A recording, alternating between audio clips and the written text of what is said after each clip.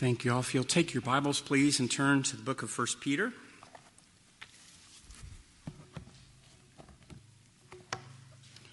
Over these last few sermons in 1 Peter, we've looked at the end of chapter 1, and we're going to be going down through 10 today. So we'll see kind of the end of Peter's argument.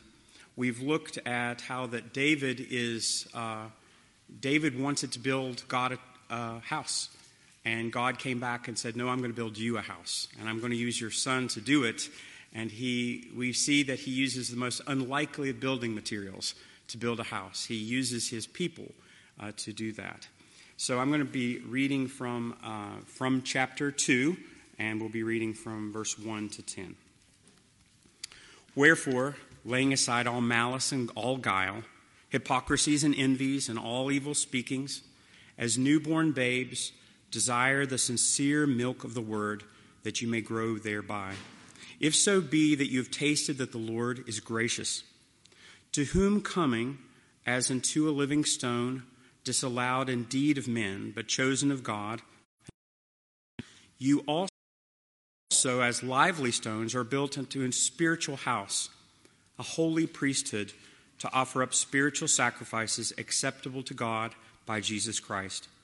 Wherefore also it is contained in the Scripture, behold, I lay in Zion a chief cornerstone, elect, precious, and he that believes on him shall not be confounded. Unto you therefore which believe, he is precious. But unto them which are disobedient, that you should show forth the praises of him who has called you out of darkness and into his marvelous light, which in time past were not a people, but are now the people of God, which had not obtained mercy, but now have obtained mercy.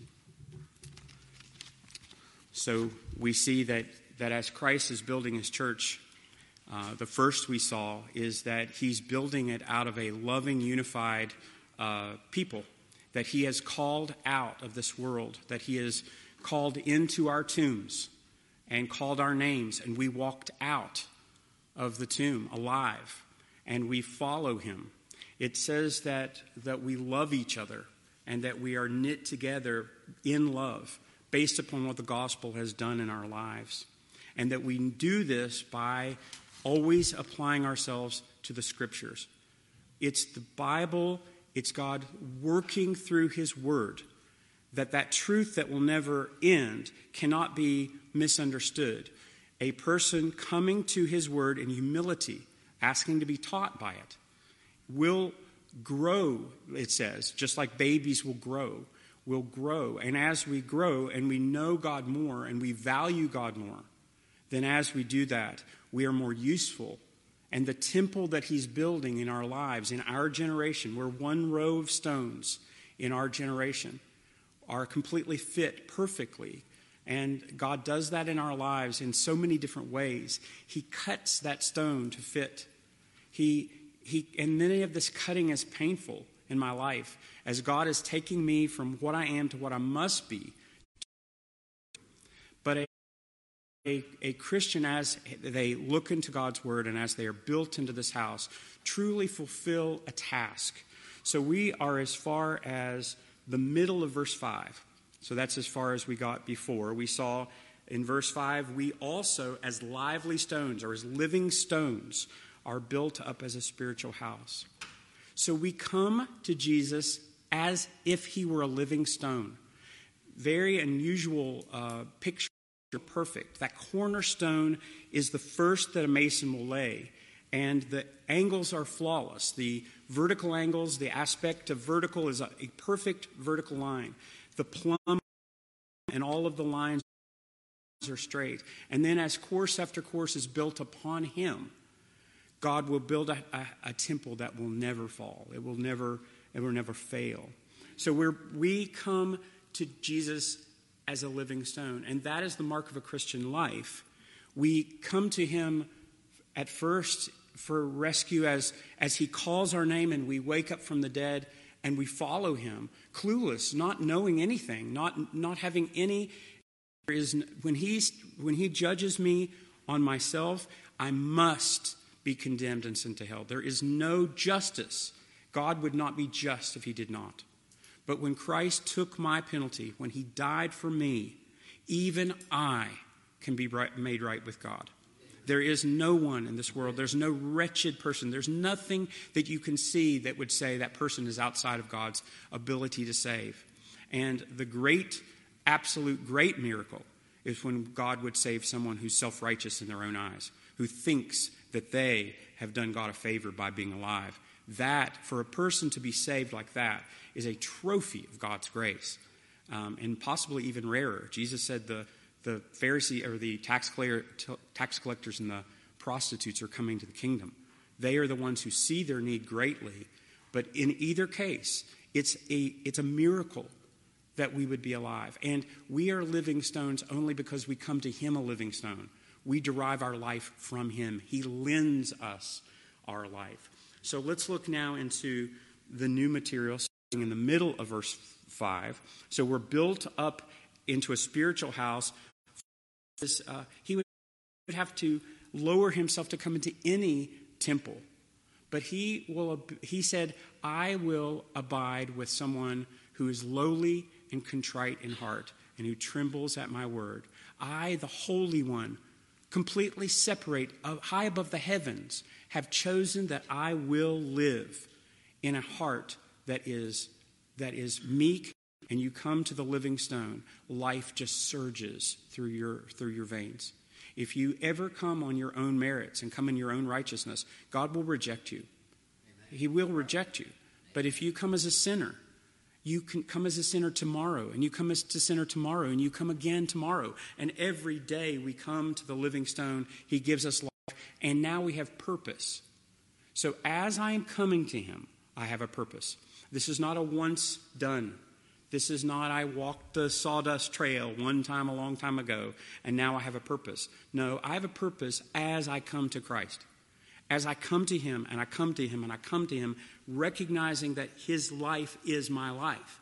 I am alive only because he is alive. And this living stone that's being built into a house has purpose. So what is the perfections? And there were sacrifices that were to be made, and the priest would offer these sacrifices. So if you were recognizing yourself to be a sinner, you've sinned, you would bring a sacrifice to the priest would offer that sacrifice, and your sin would be covered. Now, Christ has done that once and for all when he died on the cross for us. Your sins are gone. Your sins are forgiven. We do not come continuously to Christ for him to die for our sins. But we have a different type of sacrifice because there was a second group of sacrifices that people would offer. So here I am right in front of me. I myself had to put my hand on the head of that animal and press down with all of my weight till that animal buckled, and then I killed it. I had to recognize that that animal was dying in my place. Once that was done, then I was only at zero with God. I had no merit before God. My sins were forgiven, and I had absolutely zero. It would never come out of the starting gate. There is no winning when you do not run. And if you were only to have your sins forgiven, that is nothing. You would have no standing in front of God at all. There would be nothing worth rewarding. But see, Christ gives you more than just the forgiveness of your sins. He gives you his life. That it is now your life, and that life in you is possible for me to actually offer a sacrifice acceptable to God. That person then is able to bring a second sacrifice, and this was called a fellowship offering. So if I, knowing that my sins were gone, that the sacrifice of my sin offering allowed me to be perfectly free, then I would check inside my heart, do I love God or not? Legally, we just sang of the legal curse being gone. That legal curse being gone, and I have no offense before God. Now I ask my question, do I love you, God? Is there love in my heart for you? Do I want to worship? Worship has to do with the word worth. The old English word for worth came into the word for worship. So what is for his worth worth something to me. Whatever is worth the most to me is what I worship the most. Whatever it is. Look into your own life. What are your idols? What are the things that you put in front of God? Those are things you value. Those are things that have worth to you. And the worth is simply a matter of how much worth do you have. To a person who ignores God, who never comes into his word so that he can come to the living stone, and is simply coming to God as though, okay, I have some safety because... But how I give God honor will depend on whether it benefits me or not.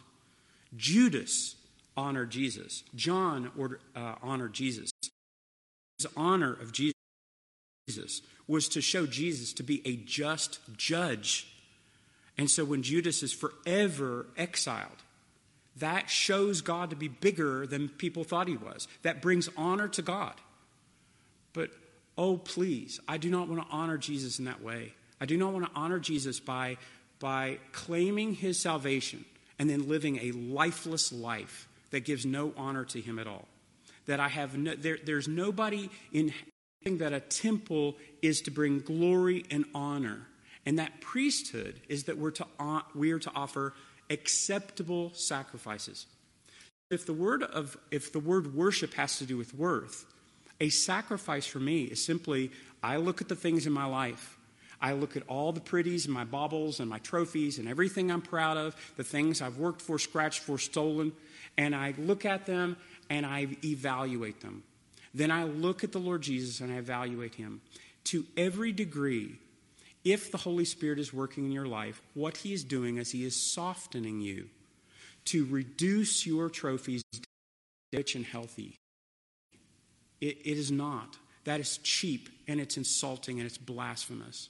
What the Holy Spirit of God does when he moved into my life upon my repentance is so that I will look through my eyes at Jesus and see value that I never did before.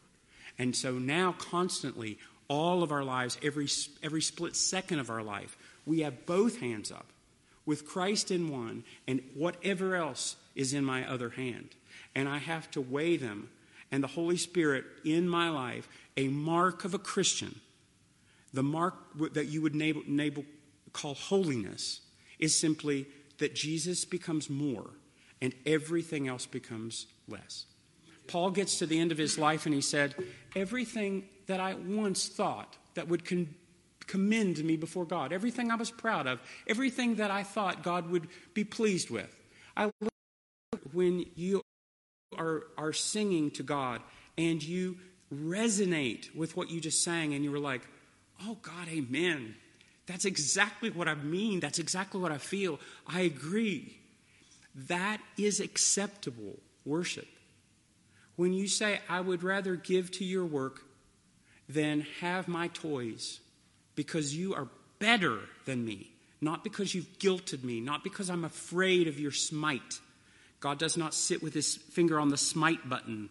There aren't pianos above our heads ready to be dropped on us. God does not make us walk under the weight of probation. There is no probation for a Christian. We are free.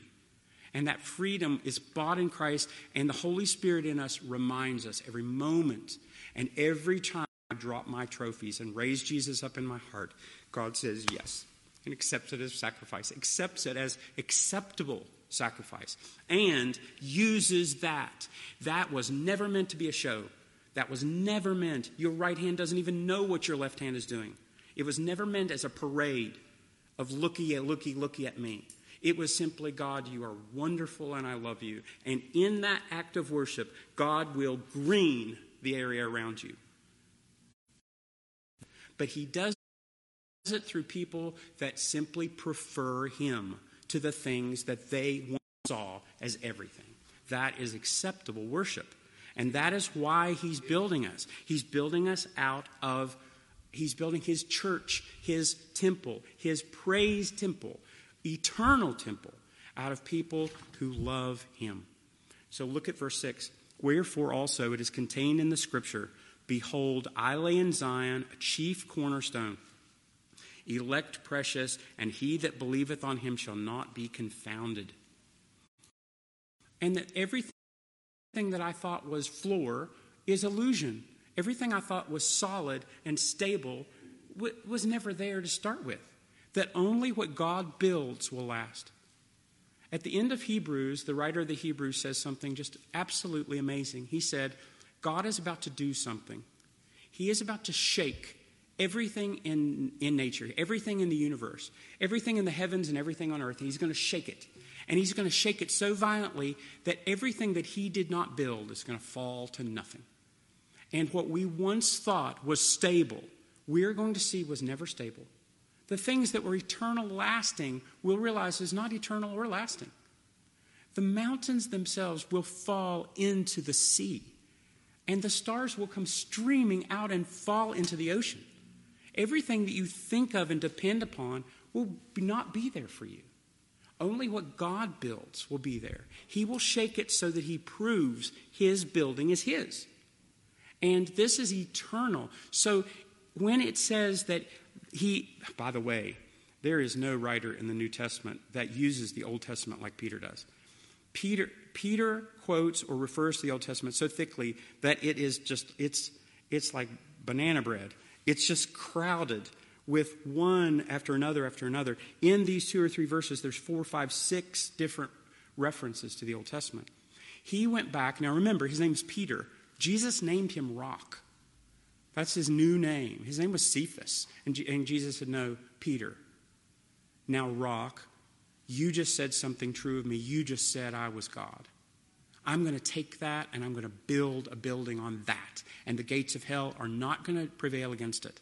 And here's Peter that Jesus was speaking directly to, who's now writing this letter to these people in his church that he loves. This bumblehead now is kind. This erratic guy who jumped and bopped all the way around is now calculating and careful and thoughtful and considerate. And he is now comforting people that are in suffering. The whole book of 1 Peter, if you were going to put the one word over it, it would be suffering. What happens when God has preferred you, chosen you, loves you, using you, and will throw away the rest, and you suffer? Does it mean God doesn't love you? Do you want to be treated better than Jesus was treated? Do you think God loved Jesus? Jesus, who never had a hole like a fox or a nest like a bird, who died rejected and naked, hung by nails on a tree, that is the love that Jesus had from his Father? Do I want better? Do I say, no, I want luxury, I want ease, I want comfort, I want influence, I want whatever I want a toy. That is what I want, and Jesus had different. And Peter is now looking back into the Old Testament and that he loves. And it's interesting. Peter knew Jesus himself. He was the number one guy. He was the head of the disciples. And this man knew his Bible like he read his Bible and read his Bible and read his Bible and read his Bible. He knew his Bible. Why? Why?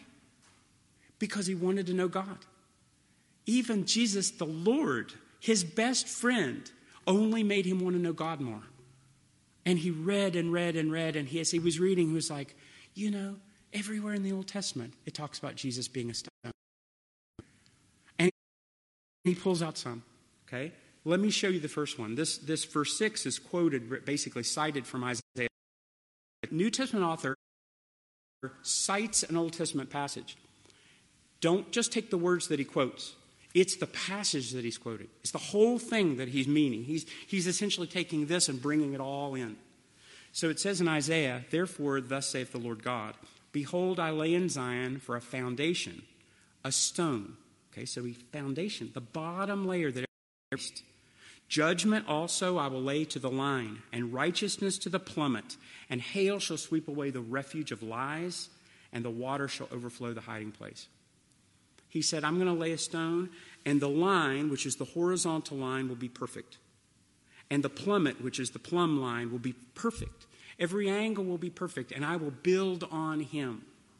And it said, he that depends upon him will not make haste. Interesting that the Holy Spirit in Peter's pen, as Peter's writing, even quoting, he doesn't say make haste. He said, look at back in verse 6, elect, precious, and he that believeth on him shall never be confounded. Okay? We have to come from King James. 400 years ago English, but it's the idea of just ashamed, baffled. That idea that my life I thought was one thing is I found to be nothing. That I was tricked.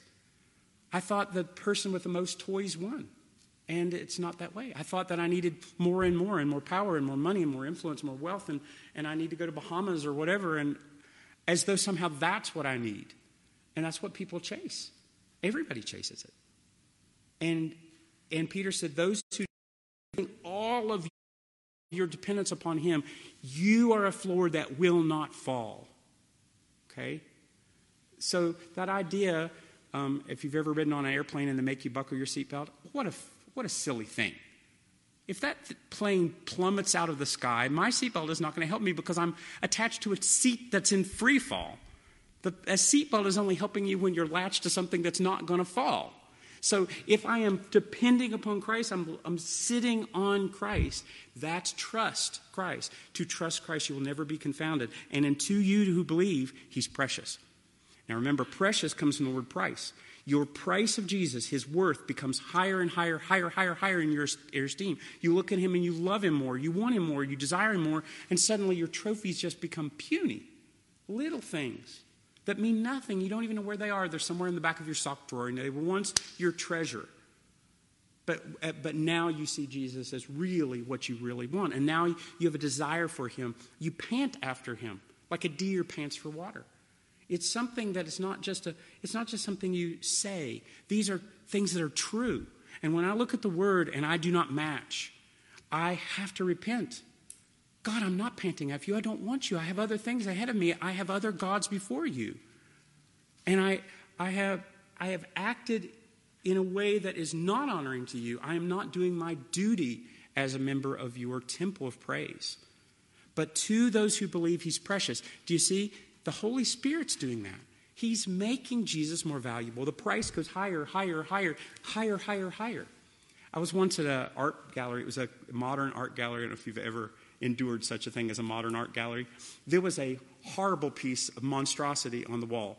I don't even know what it was supposed to be. It was just, layers of stuff. And there was a little zingy dial at the bottom that said, this artwork is approximately worth, and then it had just and the money was just going higher. It was just that idea that maybe they were just making fun that art accrues wealth or accrues value or something like that.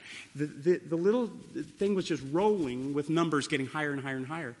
Well, the art was silly, but I just thought, wow, that idea that this is worth and it was always going up.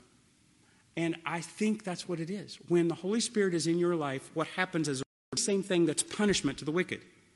What is it that's the reward of the righteous? The reward of the righteous is that Jesus is the floor, is the foundation, that God's building will be built upon Christ. And if I am on Christ, if I am 100 rows up in the building of praise that's lasted how many thousands of years since the world has begun, built it on the foundation of the saints and the apostles, and put together, and I'm there, then I'm so glad that I'm in that building. I'm so glad that I'm part of something that will never fall. But the very same thing that is a treasure to the obedient is the very same thing that is a curse to the disobedient. Why? He said, to the disobedient, the stone which the builders disallowed, the same has become the head of the corner. So if you are not trusting Christ, God is going to essentially curse you by making Jesus the foundation stone of the building that will last, and you are not in him. Does that make sense? To be in him is to be rewarded. To be not in him is to be cursed. That tired, you're never going to get dull of it. It's not like endless choir practice. It is endlessly treasuring what you are fully becoming aware of the value. And Jesus' estimation, all of eternal. Why is it eternal life? It will take eternal life for me to esteem Christ bigger and bigger and bigger as he actually is, closer to what he really is, as I grow in my knowledge and grow in my delight. That's what's happening. Ephesians 2:19, this is Paul writing this, but it's parallel to this. And the word, back in verse 6, behold, I lay in Zion a chief cornerstone, actually translates two different ways. The cornerstone, you know what it is, the foundation stone. But the other, the way this word is worked is the capstone or the keystone. Have you ever seen an arch? You have an arch. If you ever want to build a second floor to something, and you want to actually have a hollow room on the first floor, well, then the weight of all of that ceiling has to press down on the walls. And that means that if you have a span of stones, I'd hate to be standing under this because the stones fall with gravity. But what happens if you have an arch? You have a stone cut in the middle that is leaning to the left and to the right. And all of the stresses, all of the forces are pushed down the column. And so the second floor holds, and that's a keystone. Well, this is what Paul says. Therefore, this is Ephesians 2:19. Therefore, you are no more strangers and foreigners, but fellow citizens and saints and the household of God, built upon the foundation of the apostles and prophets, Jesus Christ being the chief cornerstone, in whom all the building fitly framed together through the Spirit. Do you see? So it's fit together. So it's the stone that holds everything together. So not only is he the foundation stone that everything is built upon, but he's the keystone that holds it together. If you pull the keystone out of an arch, it crumbles into rubble. That's all it had. It holds it together. So eternal life is knowing is Christ. And I am only benefited as I do as I'm built to do, and that's to honor God through Christ. That is what it is. Now, look at 8. And not only to the disobedient will he be the foundation stone, but he will be a stone of stumbling and a rock of offense. He will be the stumbling stone. And the rock of offense is a word that you'll know, that English word that matches. The Greek word is called scandalon. It's where we get the word scandal. So the rock of offense is that he will put a rock that you will have to encounter. You will trip over. You'll have to stop in your tracks because there's a rock in your path, and you have to stop and deal with him. God forces us to deal with Jesus Christ. He forces us. Every man, woman, and child in every country, in every time, must deal with Jesus Christ. You must deal with what he's claimed to be. He claimed to be God. You can't just say, who cares? But even if you do say, who cares, you've made an assessment. You've looked at the cornerstone. You've looked at the stone. Remember, it said the stone that the builders disallowed. That means rejected. They picked up that stone, and they looked at it, and they looked at it. They looked at it from all sides. A number of eyelashes. It had to be flawless, and only that one was qualified to be the victim. The other ones were put back in the pen to live longer. But if it was perfect, that one was sacrificed. And so here is Jesus, the stumbling stone, and Jesus, the scandal stone that you would have to encounter or drop over, even to them which stumble at the word. Okay? So this again is from Isaiah. He's reading his Old Testament and writing it out. Isaiah 8:13 says this, sanctify the Lord of hosts himself, and let him be your fear. Let him be your dread. He shall be your sanctuary. So if you fear God rather than fear men, many are going to fall or stumble over the stone. Now, Jesus quotes this passage in Isaiah. This is what Matthew 21 says Jesus said. Now, remember, Jesus can expand the meaning of his scriptures in any way he pleases. This is what he said. Jesus saith to them, did you ever read in the scriptures, the stone which the builders rejected, the same has become the head of the corner? This is the Lord's doing. It's marvelous in our eyes. Therefore I say to you, the kingdom of God shall be taken from you and given to a nation bringing forth the fruits. He's speaking to the Pharisees. I'm going to take the nation away from you and give you someone that's going to give me something, my fruits. And it said, and whosoever shall fall on this stone shall be broken, but on whomever it shall fall, it will grind him to powder. So Jesus said, there's a stone in Zion. There's a stone that everyone has to encounter, and you will either trip over that stone, stumble over that stone, stop in your tracks and say, what was this? Jesus Christ? Who's Jesus Christ? And search it. And the Holy Spirit whispering in your heart, this is truth. And you follow and come out of your tomb in your grave clothes, tied up like a sinner, living like a sinner, and God taking you and making something out of you. Or it will fall on you and grind you to powder. Those are your two choices. Jesus will either be one that you have to stop at and take seriously what he says. We are commanded to repent of our sins. Commanded. We must turn from our sins and trust Christ. That is what we are to do. We must stop there. He will not let us pass. That's a stumbling stone. But if you do not stumble over that stone, it will fall on you and grind you to powder. Vivid picture There will be times that people who looked at that rock and said, no, I don't think so. I don't think I'm going to build my life on this. And they disallow it.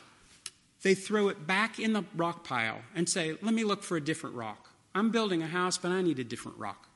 The builders rejected. God said, I choose. I choose this. It's precious to me. Look at how he ends this passage in verse 9 and 10. This is all from Exodus 19. A royal priesthood, a holy nation, a peculiar people that should show forth the praises of him who called you from darkness into a marvelous light. You're one of the family. You're royal. You're in my family. You're chosen. I chose you to be my praise. I've chose you to praise my name. Holy to me, particular treasure to me.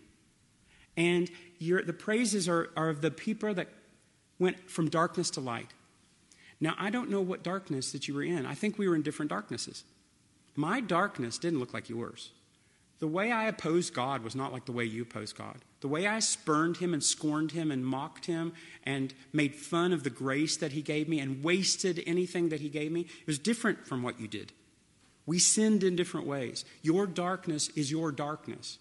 And he took us out of wherever we were and he put us into his marvelous light. And that's our testimony. That is what we tell the nations. That is what we tell ourselves. Because he has chosen to forget my sins. But I remember them. I remember what I've done. I remember who I was. I remember who I am that I don't come to Christ. I know. Now look at what he says in 10. This absolutely flips me. When I see this, I'm like, whoa. He pulls from Hosea. Do you remember Hosea? Hosea married a woman named Gomer. That was his first problem. God said, I want you to marry the specific person. Here's her name, Gomer. She becomes a harlot. She becomes so loose. Anybody will do. She leaves him and leaves him and leaves him, and he has to chase her down, and she's always with somebody new. And he is in a laughing stock. And God said, by the way, that's my people. My people are like that. I have been faithful to an unfaithful harlot. If you want to see yourself, you want to see me, he was talking to Hosea, look at yourself. You're a picture of me. And so at the first, Gomer is faithful, and they have a son and name him. Then she has a second kid by a lover. Some lover. Who knows? Some other person. This is from Hosea 1, verse 6. She conceived again and bare a daughter. And God said, you shall call her name Lo-Ruhamah, for I will not have mercy upon the house of Israel. Her name was, I will have no mercy on you. That's her name. And then, this is verse 8. Now again, when she had weaned Lo-Ruhamah, she conceived and bare a son to another lover, to a different lover, whoever the boyfriend of the week was. And now she's pregnant again, and she has a son, and God said, call his name Lo-Ammi, for you are not my people, and I am not your God. So the second daughter, that first illegitimate kid, is called no mercy on you. None. No mercy. Expect no mercy from me. And the third child is named, you're not my kid. And now Peter is saying, this was you. You were that kid who had no mercy, could expect nothing from God, only his wrath, forever wrath. And you have nothing, and you are not his kid. He has no bounds, God does not owe me anything. I come to him a living stone. He owes me nothing but rage. And this is the most amazing. When it goes into chapter 2 of Hosea and 3, the gospel is like a searchlight. It's the most amazing gospel coming out of the second chapter and third chapter of Hosea. Look at verse 20. This is 2:23. I will sow her to me in the earth, and I will have mercy upon her that had not obtained mercy. And I will say to them that were not my people, you are my people. And they will say, you are my God. Jesus, and it's all through Jesus. Do you see? Acceptable sacrifices through Jesus. Okay?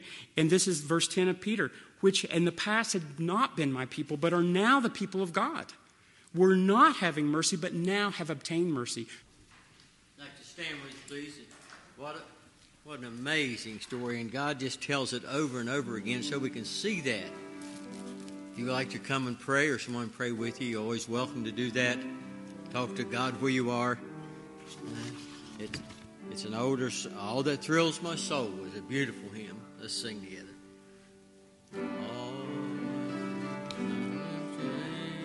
Jesus, every day and every hour. Jesus and His free salvation. Jesus and His mighty power.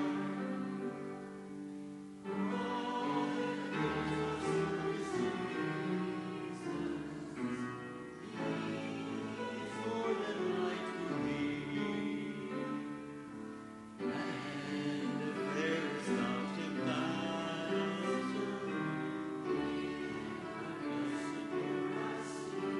Let's do one more verse. His love beyond all that thrills my soul is